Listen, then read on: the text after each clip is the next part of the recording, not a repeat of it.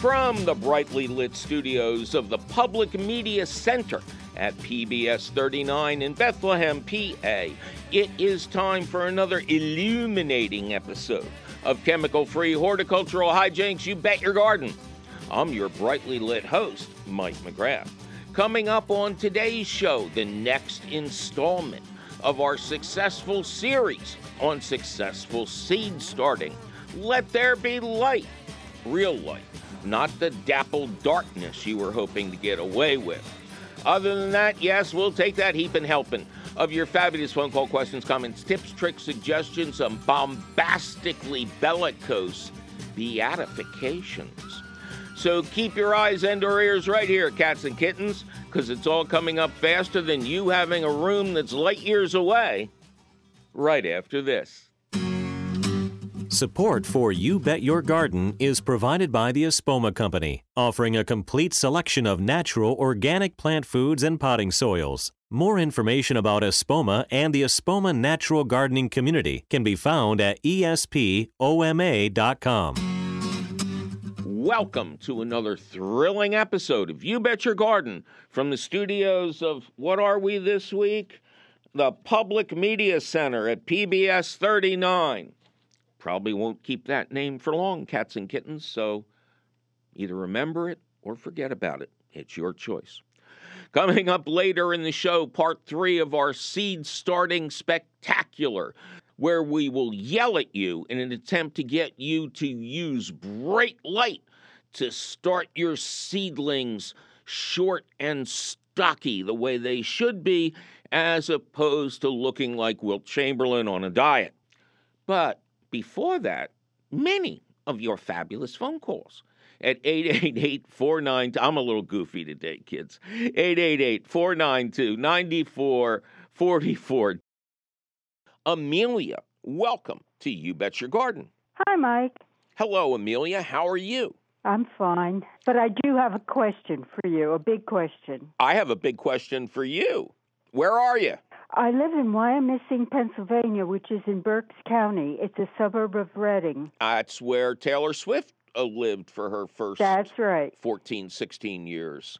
My dear friend from my days at Marvel Comics, Jim Steranko, also lives in Wyomissing, and one of my favorite artists of all time.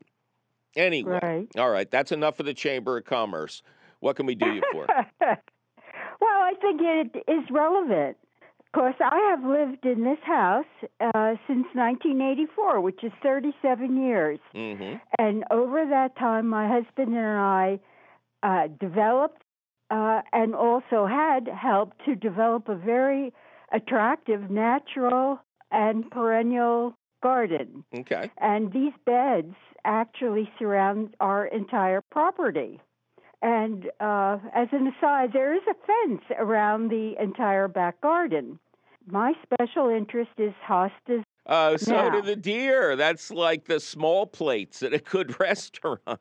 Well, listen. That's got to be your since problem. 1984, we have never had a problem. Okay. Not one sighting of deer anywhere. I just never even thought of it. Right. As a possibility. It never occurred to me. This is a very residential area where we live, and there are no open lots. Houses are pretty close to each other. There's no field right near us. But they got you this year. Right. At the end of September, I had a visitor. And so has the entire block. Mm-hmm. Many of the people here do have gardens, very nice gardens, with hostas and other ornamentals. So they got you this year, huh? Right. Not until the season was almost over in September. Mm-hmm. Well, they're very active in the spring and the fall because they can't hibernate, so they're trying to put on as much weight as they can. Because when it snows, food for deer is difficult to find. But I want to go back to your thing about, we're a residential community. There's not a lot of room between houses. They walk up people's driveways and start eating the vinyl off their car.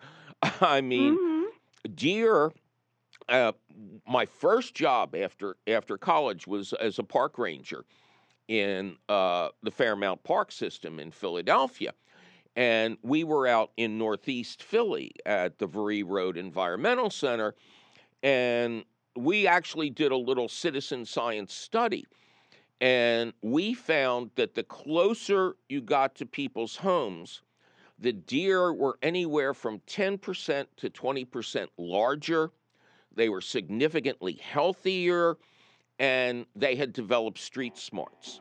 So a deer in a suburban community is much more of a threat than a deer in the woods.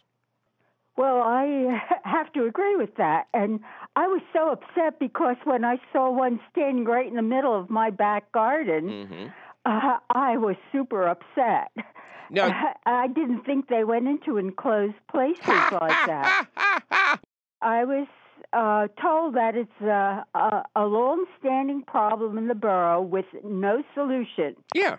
And the problem is the size of our park area where they do live and breed is not much more than, I think, 350 acres. Okay. You said you have a fence in the back. How tall is the fence? Yeah. It's just an ordinary split rail fence, but I still thought that would be something which would kind of inhibit their activity. Oh, God, no, there. That would probably be much too low. They can leap 6 feet without any kind of trouble. I understand that, Mike, but I guess my question revolves around the fact that the borough commissioner basically said that the Pennsylvania Game Commission had no practical solution for this. No, nobody does. They are not native deer. They were imported here many years ago after hunters had killed off all of the Pennsylvania deer. These are Virginia whitetails that were brought here on trains. Mated pairs were kicked off at every stop, and that was to replenish the supply for the hunters. Being non-native, they tended to thrive. Now, the only true solution to deer is an 8-foot-tall invisible deer fence. And it is invisible. It's made of a green wire mesh, and you can't see it unless you look at it from the correct angle. So, is that an electrical fence? Nope. It's just too tall for them to jump over. Who would install such a fence? People who install deer fencing. It's a huge business. Is that like a landscaper or a... No, there are special companies. All you have to do, go online and type deer fencing. Okay. Or invisible deer fence. Anyway. Okay. Your spraying is not an option to make the plants taste bad. I'm going to drop back to a product I haven't spoken about for years, but that has always worked for me. It is called, and you might want to write this down in case you don't remember it. Okay, I'm ready. It is called the wireless deer fence. Okay, what it is you buy a set of, they come in sets of 3. They're stakes that go into the ground. They're not very tall, and they have a bulging component in the middle that you put 2 AA batteries into. Before you put the batteries in, however, they come with scent pellets that attract deer. So you put a scent pellet on top, you put the batteries in, and you put it around the plants that they have eaten in the past. The deer will come into your garden, they'll lick the top of the scent pellet, and they'll get a low voltage electric shock, and they will run away and eat the neighbor's azaleas. So you can buy as few or as many as you want. They are still produced and sold by the original inventor, I believe, out of his garage, I believe in Ohio. I've used these things for many, many years. And when you can't do a fence, you can use this to protect certain areas of your home. Now, the bonus round is if you put these things out in mass in the spring, the new deer, the young deer, will come and they'll get a shock, and then they'll make an imprint of your property. And when they walk onto your property again, they will recognize that this is where they got that shock, and they'll go someplace else. So it's a wonderful invention, the wireless deer fence. You could look it up. This is such a residential area. Yeah. I feel that there is a safety issue. Hundreds of people are killed every year in Pennsylvania by deer collisions. And that doesn't count the people who didn't die or the incredible damage to cars. This is a problem that people have wrestled with for 50 years. You're not going to find an easy solution, but the goal is to protect your plants. So get a couple of these wireless deer fence stakes, put them all over your property in the spring, and I think that's your best bet. Okay? Thank you very much. I'll give it a try. All right. Good luck to you. Bye-bye. 888-492-9444. Alan, welcome to You Bet Your Garden. Mike, good to speak with you. Good to speak with you, Alan. How you doing? Oh, I'm always doing fine. Where is Alan doing fine? Easton, PA. All right. What can we possibly do for you? Here's my real problem. First of all, my dog died. I'm sorry. She was around. Yeah, well, she was a good dog. Unfortunately, she suffered. But I never used chemicals when she was around. Gotcha. I have two fences. I have a chain link, and then I put a supplemental fence all around the bottom. But I have grass in between the two. Right. And I could never remove the grass physically, and it grew high and whatever. So my wonderment is there something non-chemical? I hate chemicals. Is there something I can spray, some way I can kill that grass between the two fences? So hopefully when I get a new canine companion, the grass and the dog will be fine. May I ask how old your dog was? 10 years, unfortunately. 10. Okay. Well, a lot of things can happen. I mean, that's the downside of having pets is we're going to outlive them. So I've had a hard time dealing with it. I don't know about other people, and I don't have any advice for that. But I do have a big question for you. Why do you feel the need to do anything? Well, it makes my fence in the surrounding area of my yard look sloppy with the high grass growing through the two the fence pieces. That's my which fence? That's my real concern. Which fence is on the inside of your property? The supplemental. I have maybe a rectangular type fence against the chain link. So there's no way. Wait a minute. What kind? Is it a wood fence? No, it's a chain link, and this is another type of metal. Maybe a livestock type fencing. Oh, I got you. Boy, if only it was a wooden fence, like a slatted fence, then between the fence and the tall grasses, you wouldn't see the chain link fence. Right.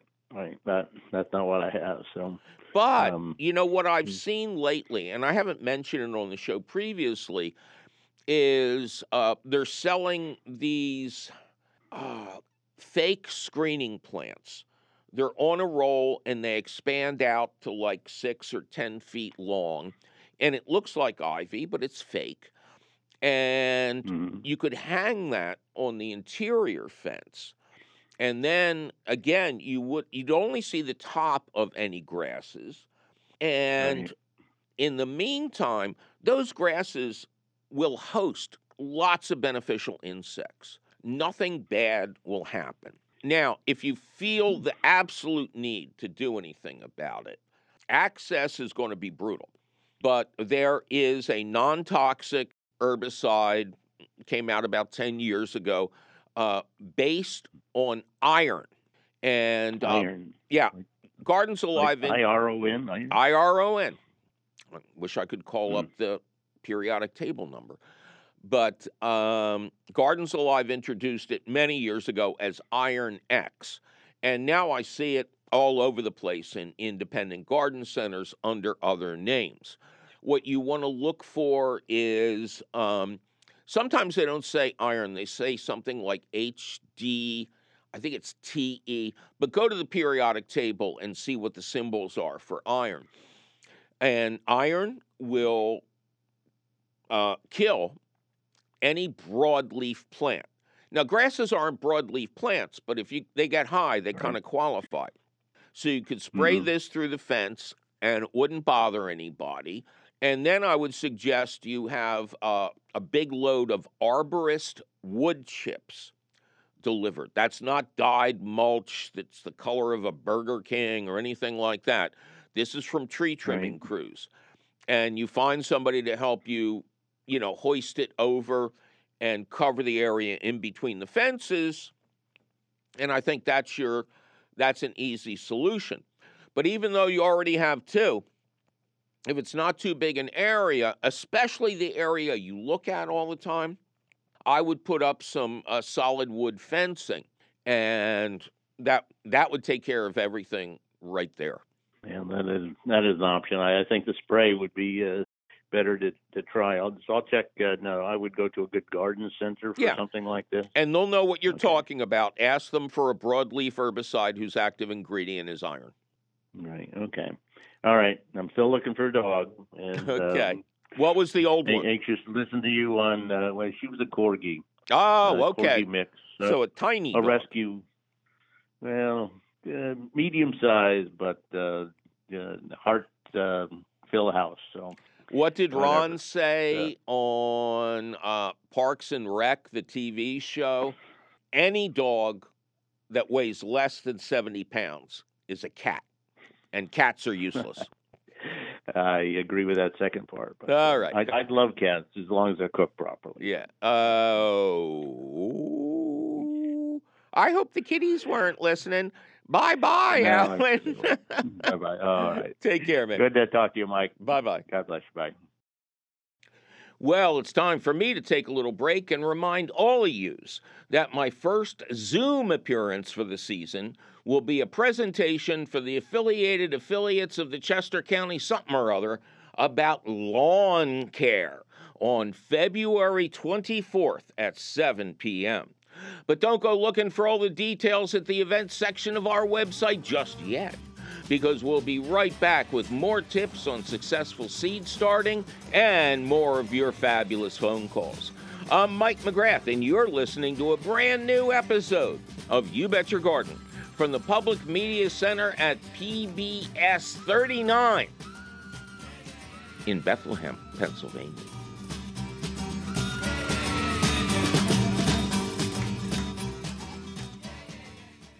Support for You Bet Your Garden is provided by the Espoma Company, offering a complete selection of natural organic plant foods and potting soils. More information about Espoma and the Espoma Natural Gardening Community can be found at espoma.com.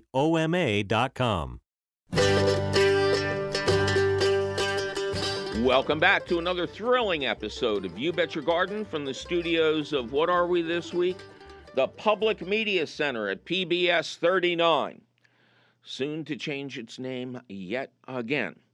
I'm your host, Mike McGrath. Coming up later, we'll talk about the importance of really bright light to get seedlings off to a great start and to overwinter plants that you want to keep from year to year, and the new game changer, the deformable garage LED lights.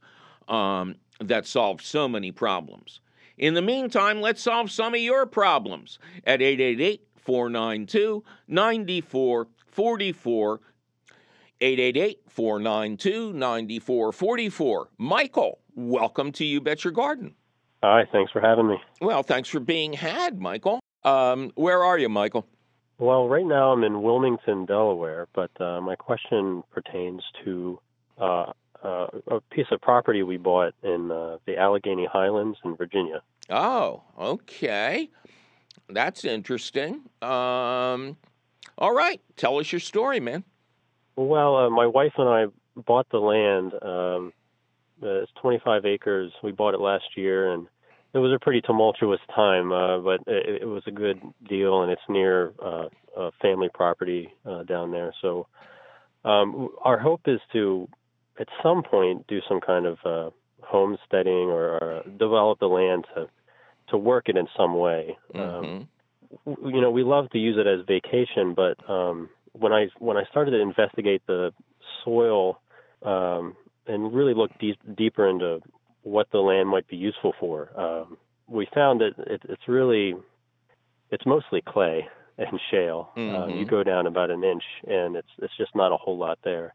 And the surrounding farms, they all seem to have cattle and livestock, which is something we might be interested in. But I'd really love to grow something there, and I'd like to see if the land would produce it all. But I've searched the internet. I've seen people like Mark Shepard. He talks about permaculture, and Laura Ingham. She talks about soil regeneration and the use of nematodes and irrigation in certain ways that you can really build the soil health. But with about 4 acres, maybe 6 acres of really useful pasture land with a nice big south-facing hill, I wonder if there's anything we can do as far as growing and producing a crop of any kind other than grass. My idea was maybe terrace farming. Yes. Or at least building raised beds in terraces, and I wonder if you know anything about that. Excuse me. I invented raised beds, young man. Let's see. First of all, what would you like to grow?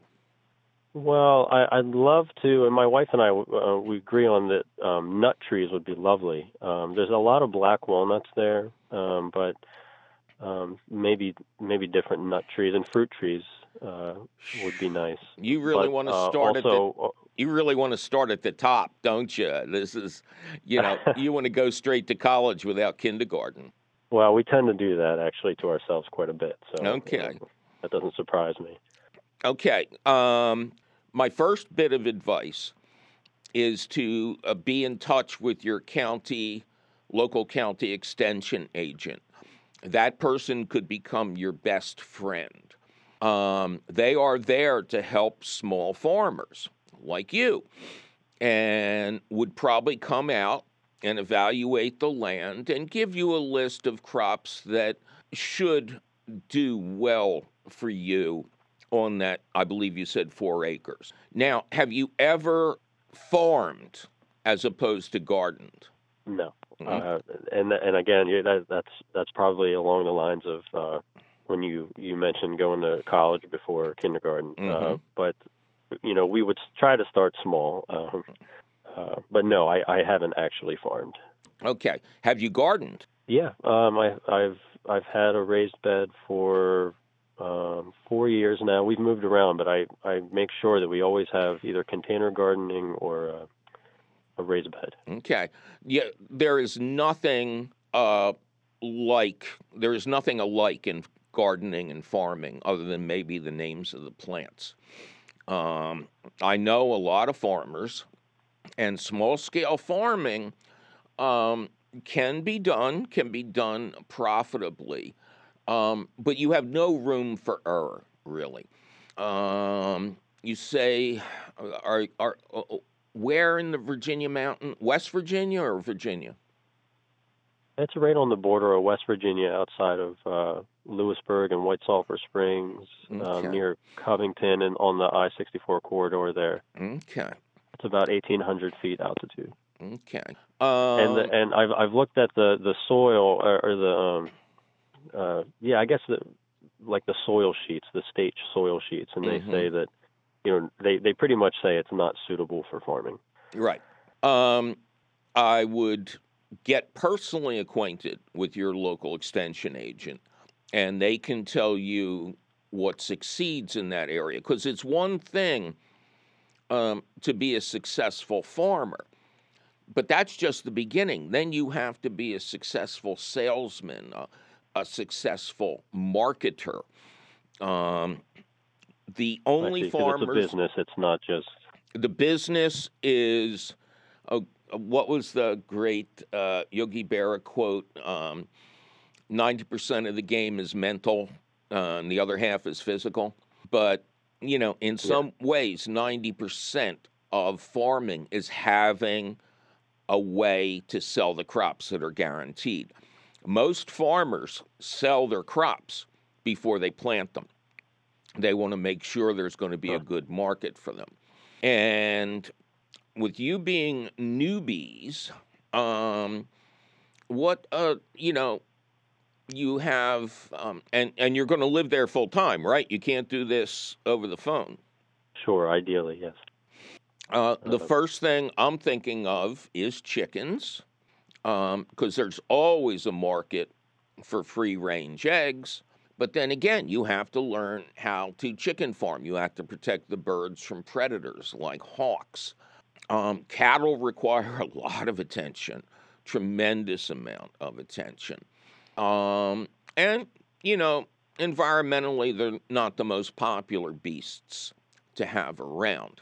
But if you have the grassland, that might work out for you. But another suggestion I'm going to make is you intern at one of those local farms. Spend a summer learning, helping, and drink a big cup of reality every morning. That said, and your extension agent can contradict me, but I see a tremendous market in corn and soybeans that are not genetically modified. Over 90% of the corn and soybeans in the United States are, quote, Roundup ready. They are bred to absorb massive amounts of herbicide without being harmed. So there is a huge need for non-GMO corn and soybeans. And they're crops that really don't require a massive amount of daily attention. If you could learn to grow those and have a successful harvest, it would be, to me, very easy to find a buyer, especially, as you say, if you're on a big interstate. But, if you're talking about truck patch farming, it may be beyond your scope.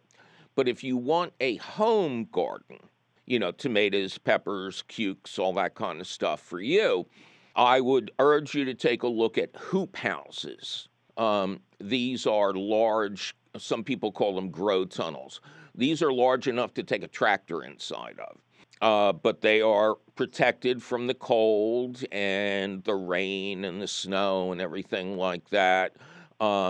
Very difficult for serious predators to get inside them. And now you're talking about what is essentially a raised bed on a large scale.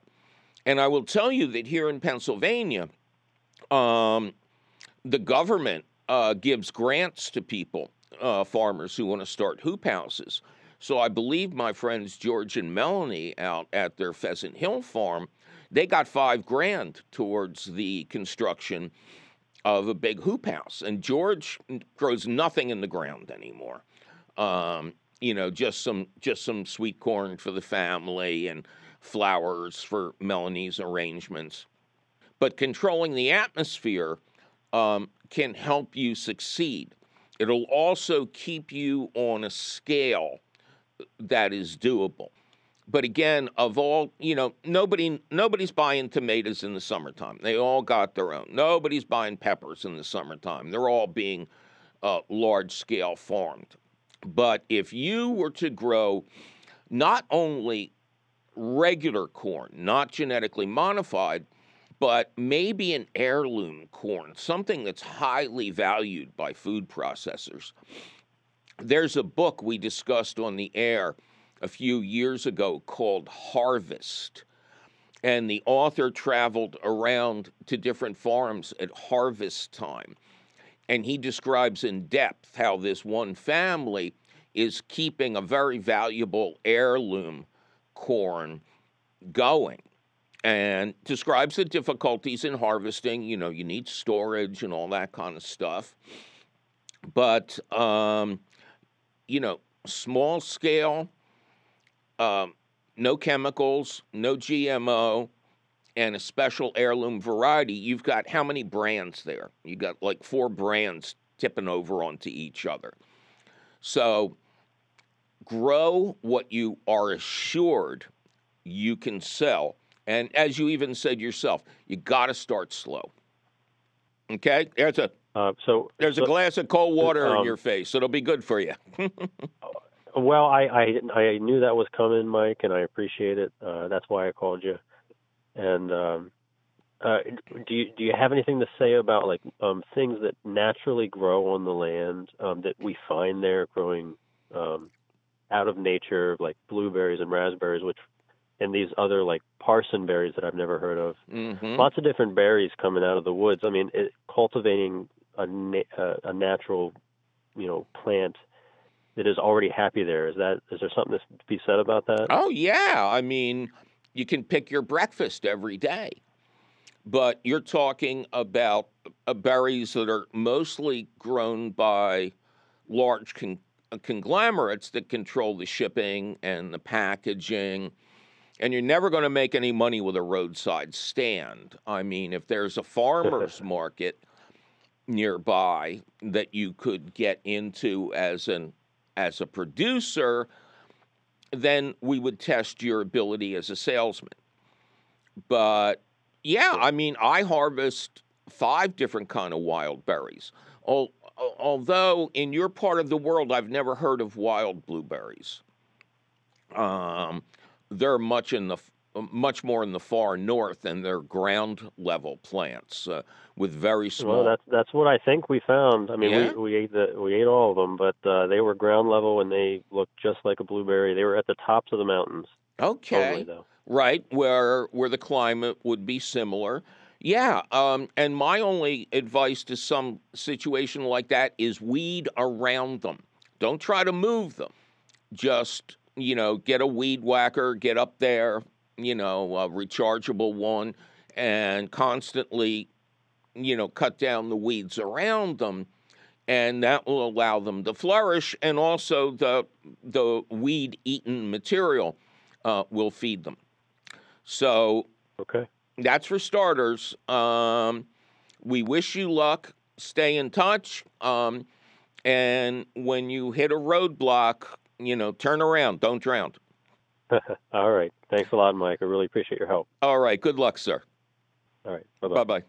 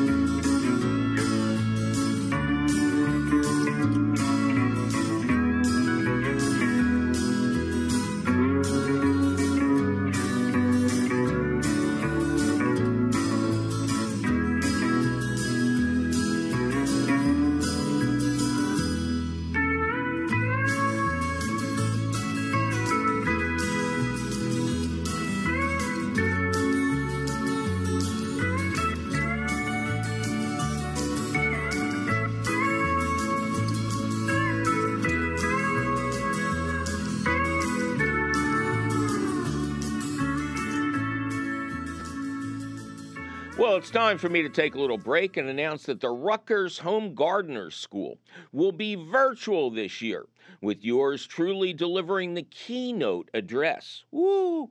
And hosting a workshop on why bending is for chumps. It's all on Saturday, February 26th. But don't go looking for all the details at the events section of our website just yet, because we'll be back with more tips on successful seed starting and more of your successful phone calls.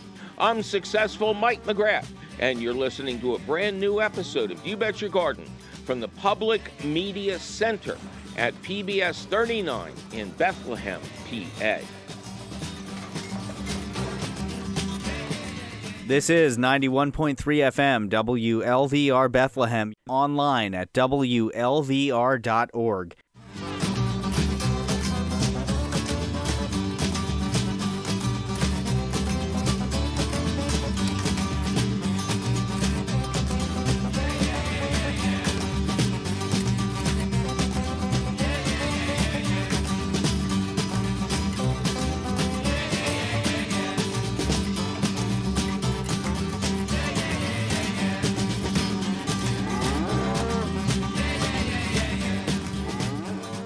Welcome back to another thrilling episode of You Bet Your Garden from the Public Media Center at PBS 39. They keep changing the name on me. I'm your host, Mike McGrath, who has never changed his name.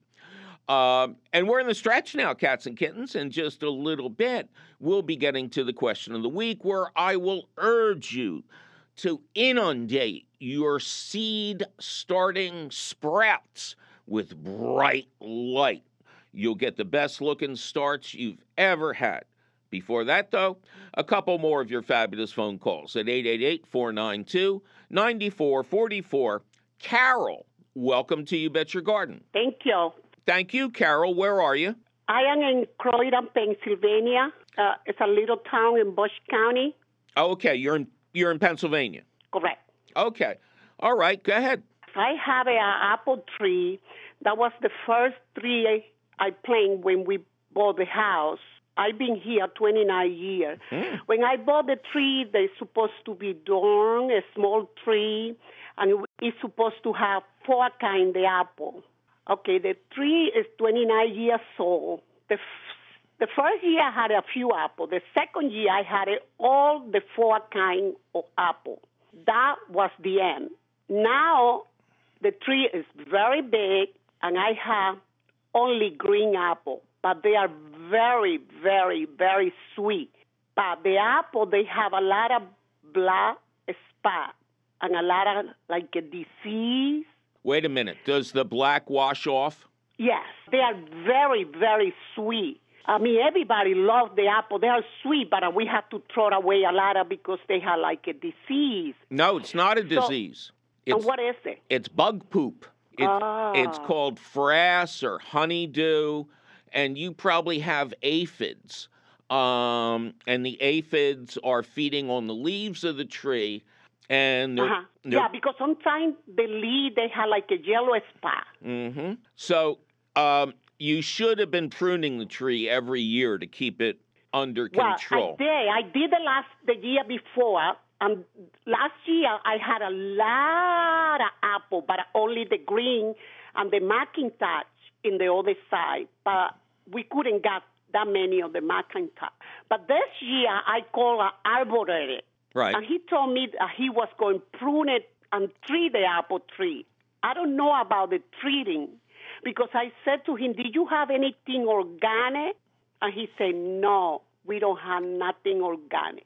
But I had scheduled him to prune the tree. He said, I'm going to prune it to produce apple, and we're going to prune it every year to get the tree going. Yes. But my question is, I treat the tree, I treat it with the chemical, or just the prune will help? The prune, because we love the apple. The apple are very, very sweet. The little one we can get. I know. So here's the deal. The pruning will help tremendously. If he's a good arborist, he'll open the tree up and improve the airflow. And then if you want something to protect the apples while the tree is growing, there is a product called Surround. You can get it from Gardens Alive, and you can mail order it. It'll be here in time. It's a clay spray. It's very fine particles of clay. So when you spray the tree with it, the tree will look a little funny because it'll look like a flocked Christmas tree. But it will prevent insects from touching the leaves or the fruits. And if you want bigger fruits, you should be removing some when they're the size of a marble. But it doesn't need any kind of chemical treatment. Yearly pruning is exactly correct. And the Surround clay spray should keep your bugs under control. You don't have any disease as far as I can tell. Yeah. The tree is beautiful tree. Some people, they said, you have to get rid of, and I said, no, I don't want to get rid of. Get rid of what? And the apple are delicious sweet. Okay. All right, good. Okay, so I have this guy. He is scheduled to come on the spring. Right. He's a good arborist. I got 3 people, and he was the best, the way he explained it. But the only concern is he said he can treat the apple tree by the roof. Just have him prune. And if you can order the Surround or find it in your garden center, have him use it, or you can spray it yourself. You can buy a sprayer. It's not that big a deal. And all you do is spray this natural substance on the tree, and all will be well. Okay? Okay. You'll be a lot of help. Thank you. Bye-bye. Bye-bye. Just once in a decade, in a lifetime maybe, the world of entertainment is disrupted and utterly elated by something entirely new. Good Lord. It could be the script, the presentation, the players, or a combination of all 3 that team together to transform the ordinary into the original, to emerge with something completely different. And now for something completely different.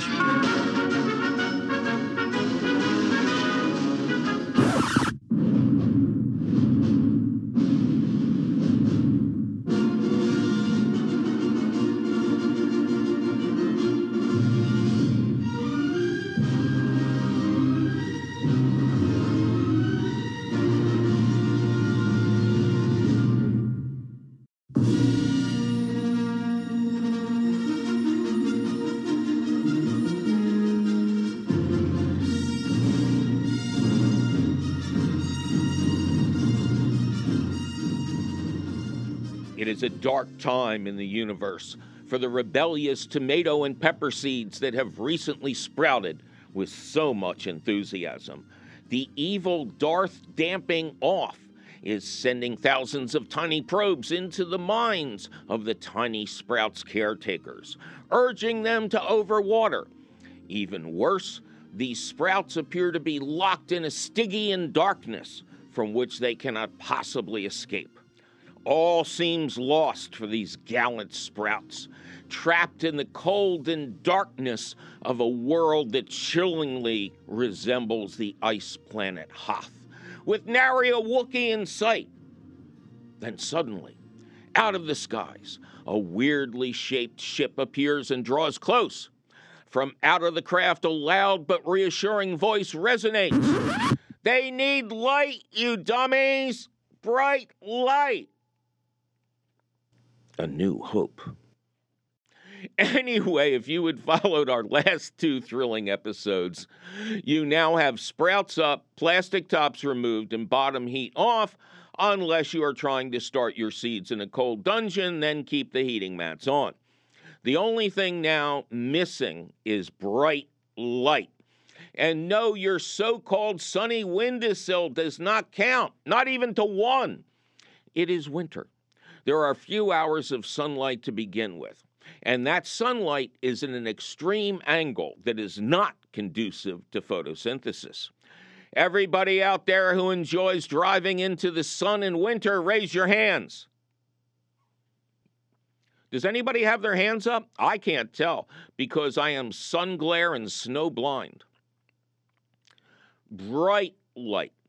What used to seem like a royal pain in the shop light is now ridiculously easy to achieve. Sure, you can continue to use your old fluorescent fixtures, a 2-tube shop light for a small batch of seedlings and a 4-tube fixture for a good-sized batch, if you follow the rules. Tomatoes are going to grow faster and taller than your other starts, so plan for that. Peppers and eggplants will not put on nearly as much height, so start out with them up on several layers of books, bricks, blocks of wood, anything that can be removed one by one as the starts grow large, which they're not really going to much in 60 days. If you want lots of peppers, start those seeds 90 days ahead of your desired planting time instead of the traditional 60 days, and keep them in the brightest light where no evil will escape your sight. Existing fluorescent fixtures should be fitted with new bulbs, as the lumens of light the bulbs emit diminishes greatly over the years, much like many of us. Basic rules. Peppers go in the center of the light array, placed as high as possible. Slightly touching the bulbs is better than an inch away. Same with eggplant, especially the Asian varieties. Then come the blessed tomatoes. Read seed package descriptions carefully. Over the past couple of years, true dwarf or bush-style tomatoes have become a real thing, including my new and forever favorite, Tasmanian chocolate.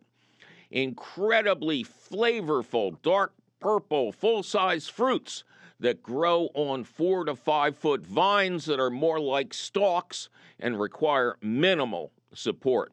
You can get those seeds from Renee's Garden. And tell her McGrath sent you because I owe her money.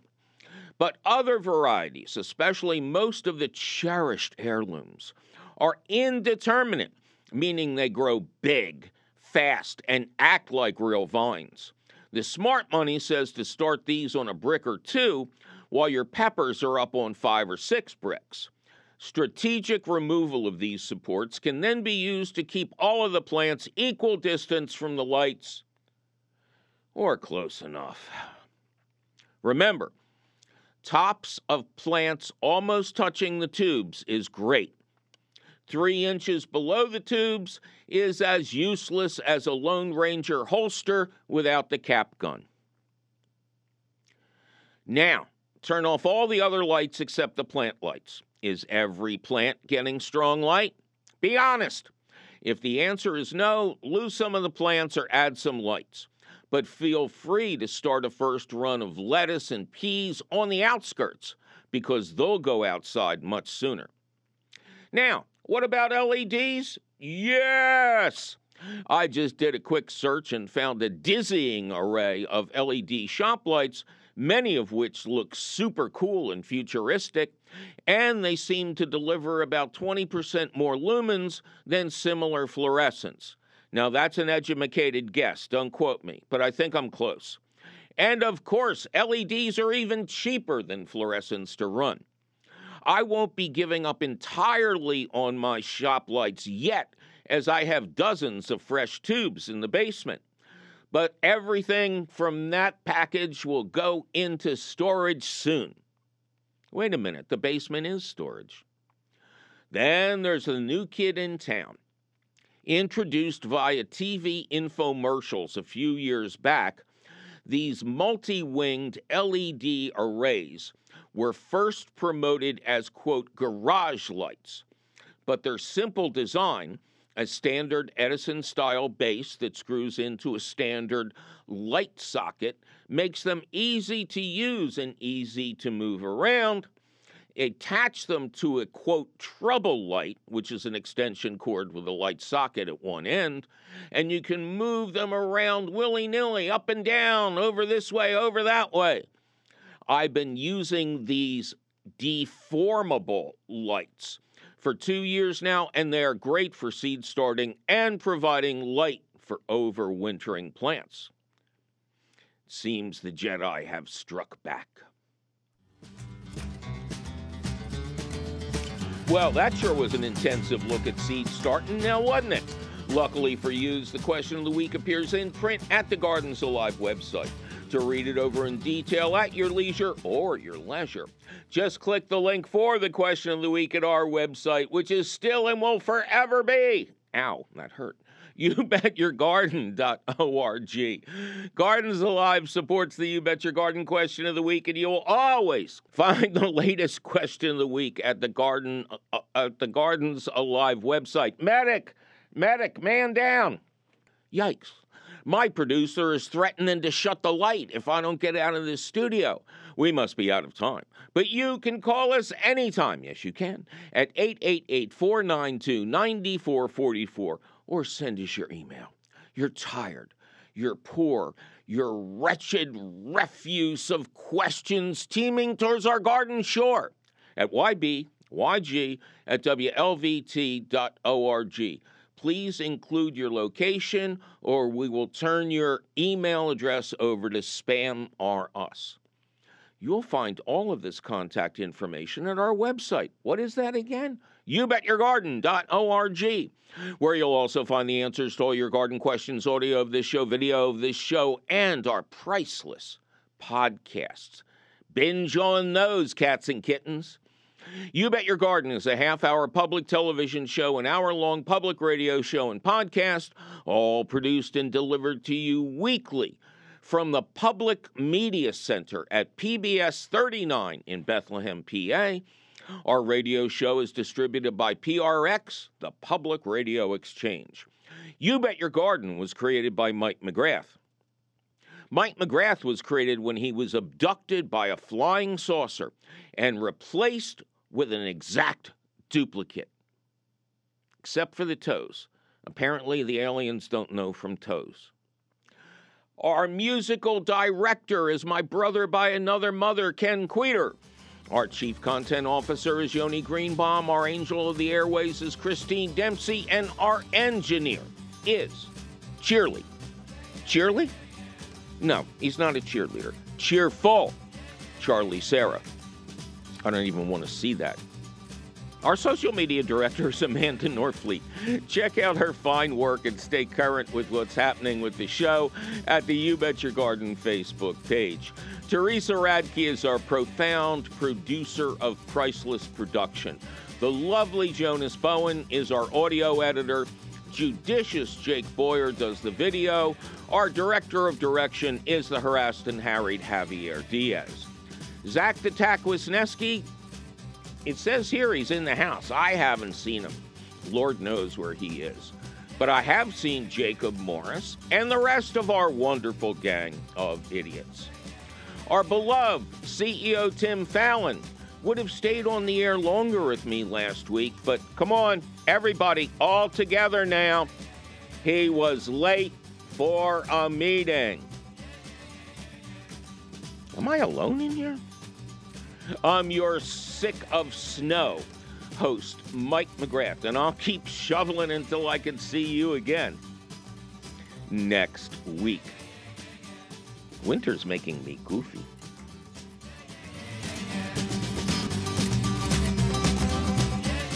WLVR.org. Have you been following our thrilling series on successful seed starting? I'm Mike McGrath, and on the next You Bet Your Garden, we will continue your education with precise instructions on feeding and watering without killing your plants. Plus your fabulous phone calls. That's on the next You Bet Your Garden.